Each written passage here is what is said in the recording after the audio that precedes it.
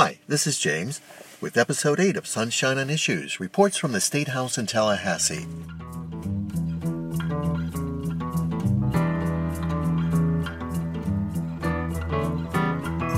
Opioids have declared war on Florida, and babies are the collateral damage. A bill heard in committee this week would establish new facilities to treat babies born addicted to opioids and suffering other complications due to drug abuse. Also this week, Representative Scott Plakon loaded his union-busting bill onto a bandwagon, and it rolled through its only committee stop and will be ready for a floor vote in January. It was the last week of pre-session committee meetings, and before lawmakers left town for the holidays, a special interest group rebranded itself and promised to become a more familiar face at the Capitol complex. And the House Democrats picked their leader for the fall campaign and the 2019 session. We have a couple of minutes with Representative Kionne McGhee of Miami.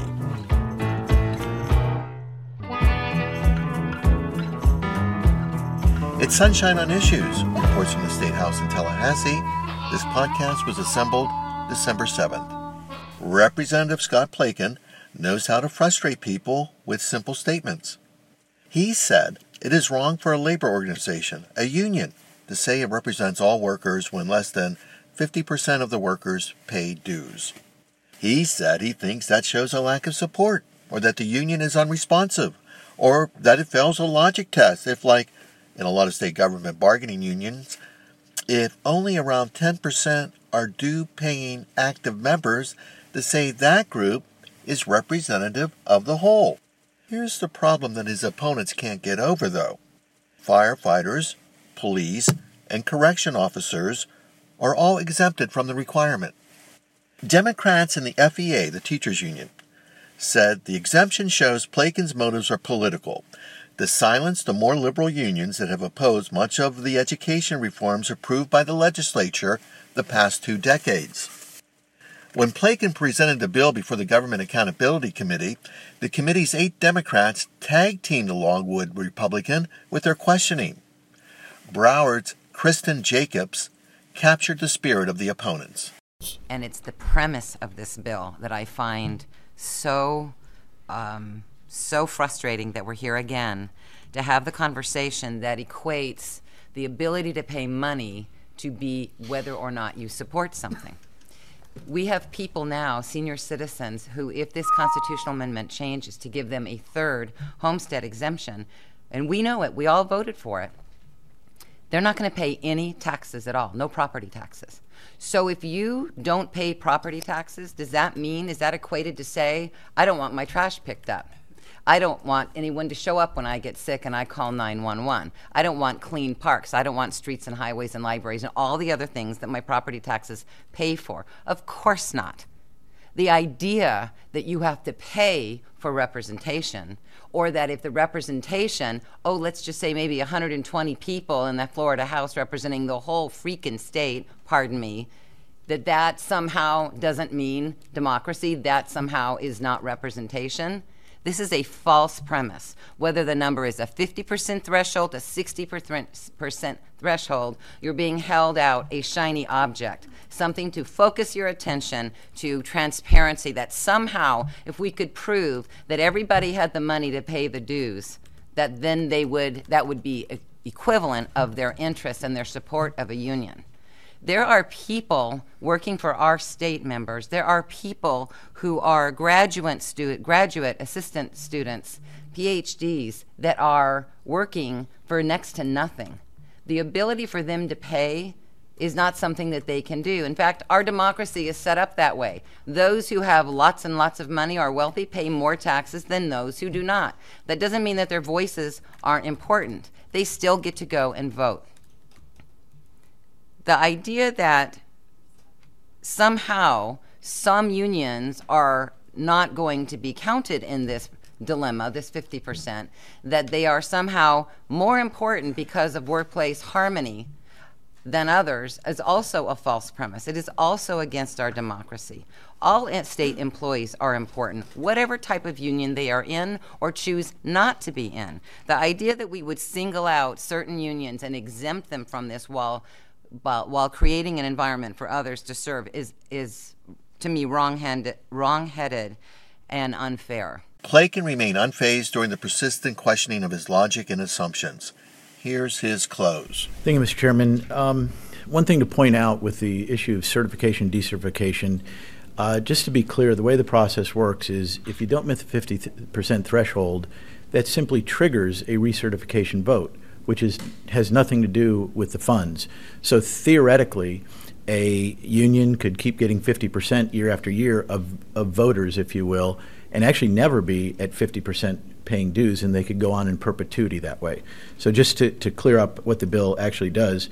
Representative Abruzzo, I know you talked quite a bit about we don't have studies and data, but I would challenge the members of this committee, go talk to the labor unions like I said.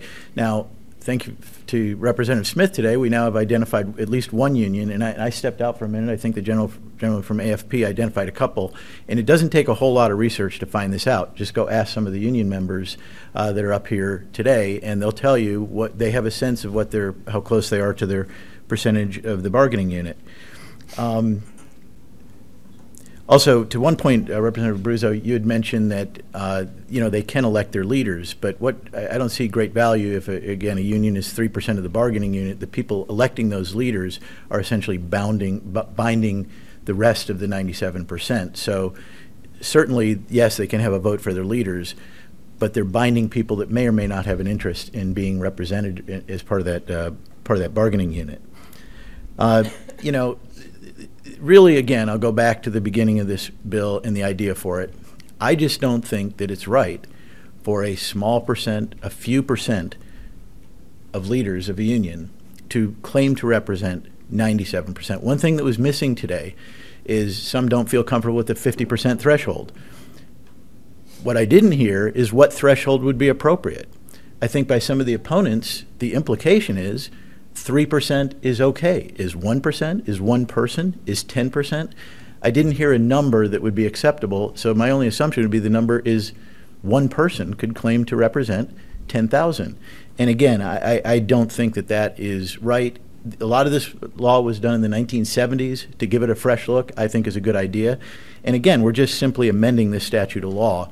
There's already regulating it. So to summarize, members, if you believe that unions should not be subject to greater transparency and democratic principles like this, then it sounds like I'm going to have some no votes today. But also, if you believe, like I do, that public sector unions should have to operate in a transparent fashion by this report, simply adding the other one, and under time-honored democratic principles, where majority rules, so to speak, where the union is, yes, getting a nudge to be more responsive to its members, which has helped some unions around the state, then you should vote yes on this bill. So, again, I would ask for your favorable support and make sure that all of our workers have their voice heard, Thank you. whether that they're part of that bargaining unit. It's Sunshine on Issues, reports from the state capitol. I'm James Call, Capitol reporter for the Tallahassee Democrat. Best headline for a news release this week goes to Senator Kathleen Passidomo's staff. Florida babies are collateral damage in the opioid crisis. The Naples Republican wants to establish neonatal intensive care units specifically to treat newborns addicted to drugs. The war metaphor caught my eye. This week, drug treatment experts in Tallahassee participated in a town hall meeting with law enforcement and civic leaders to discuss opioid addiction in Tallahassee and North Florida. The picture they painted is bleak. The Tallahassee Democrats, Nada Hassanein, was at the meeting. Hi, Nada. Hi, James. Thanks for being here. Thanks for having me. Now, I popped into that meeting for a half hour, but what I heard made me think that Senator Passidomo was right. If it's not a war that we're facing, it is an awfully big challenge before us. Mm-hmm. What was your impression? Yeah, I think you're onto something there, definitely. It is a crisis. It is an epidemic. And that was the repeated sentiment at the opioid forum discussion earlier this week. It started out really heavy with local leaders and citizens just sharing the painful experiences that they've had because of loved ones who have been battling addictions, or loved ones who, have developed addictions just from a simple prescription that was prescribed by a well-meaning physician, to alleviate someone's pain. There was a county commissioner there, Pam Fiegel, who talked about her son who died at 43 years of age due to addiction. And, several other people followed, sharing their stories. And, it was a really, it was an emotional discussion, but it was also one that people were able to really kind of share what they felt could have been done better in their loved ones' stories. The one counselor was speaking about the challenge that is in treatment, that people's brains have been short-circuited by the drug abuse, and somehow there is the need to rewire someone's brain, and how do you do that? Yeah, and what a lot of people might not know is that addiction is a complex disease. The number of people who are being affected by this is increasing. The sheriff mentioned that while Tallahassee itself hasn't been hit as hard as areas like South Florida, if you look at the most recent medical examiner's report that was released, kind of discussing the deaths that occurred because of opioid-related factors, you'll see that Tallahassee's has been increasing, though it is lower than other cities. In 2015, we had about 50 deaths. In 2016, we had about 80 deaths. So that's still 30 more lives that have been impacted. Yes, and we can put that into context in that Disc Village only has 55 beds to treat.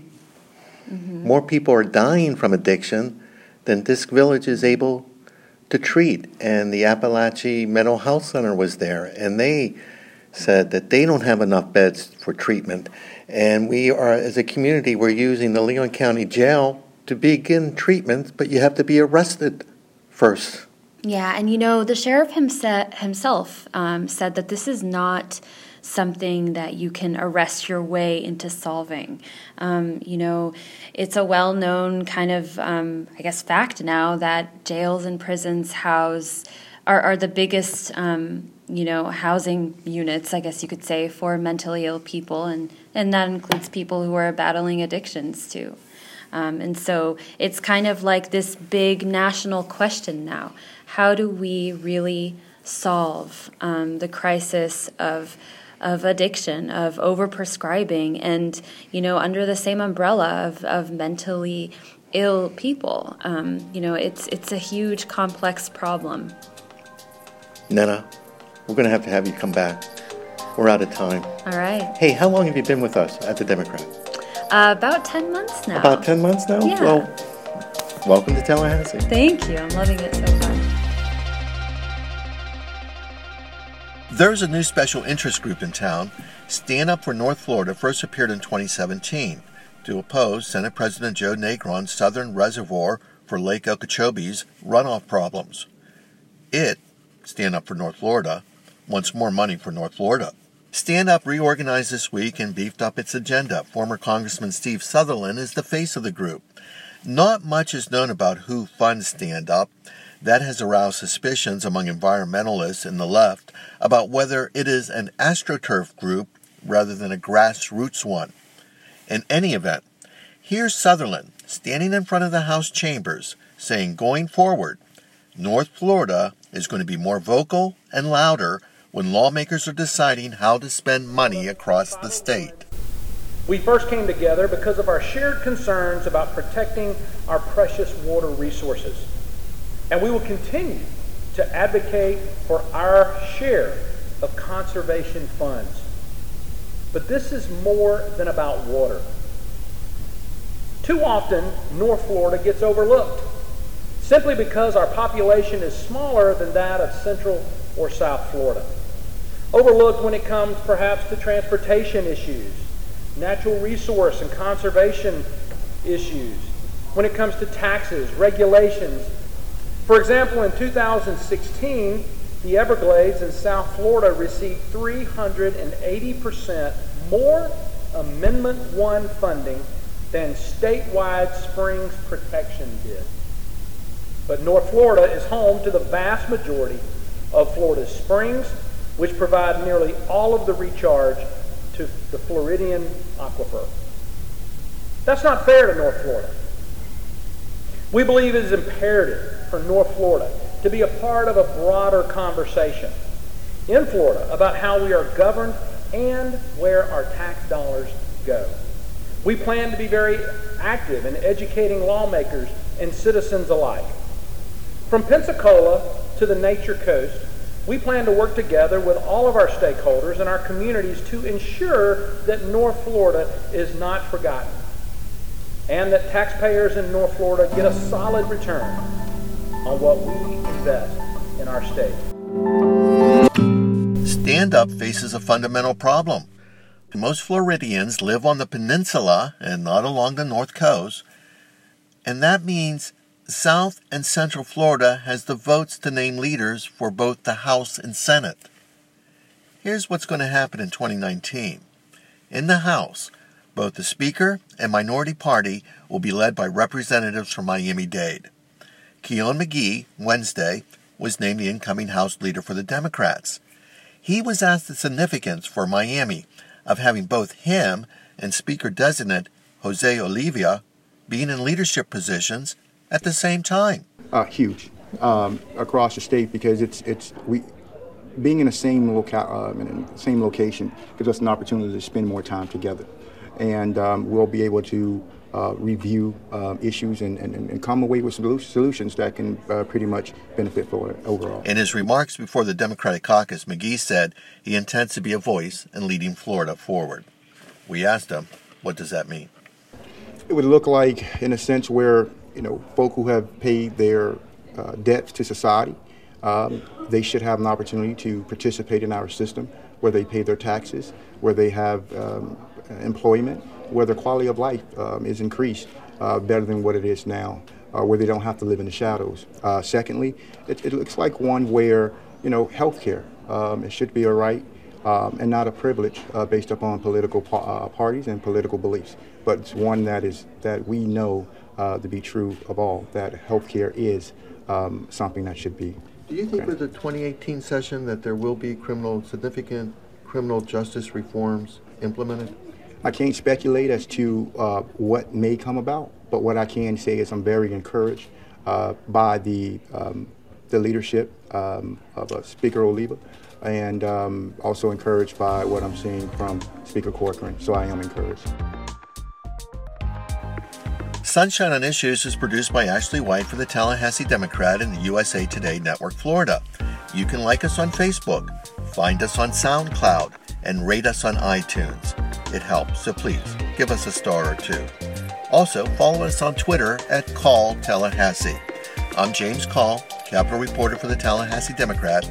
Talk to you next week as the capital city begins to clear out for the holidays. Thank you for your time, and until next week, my friends.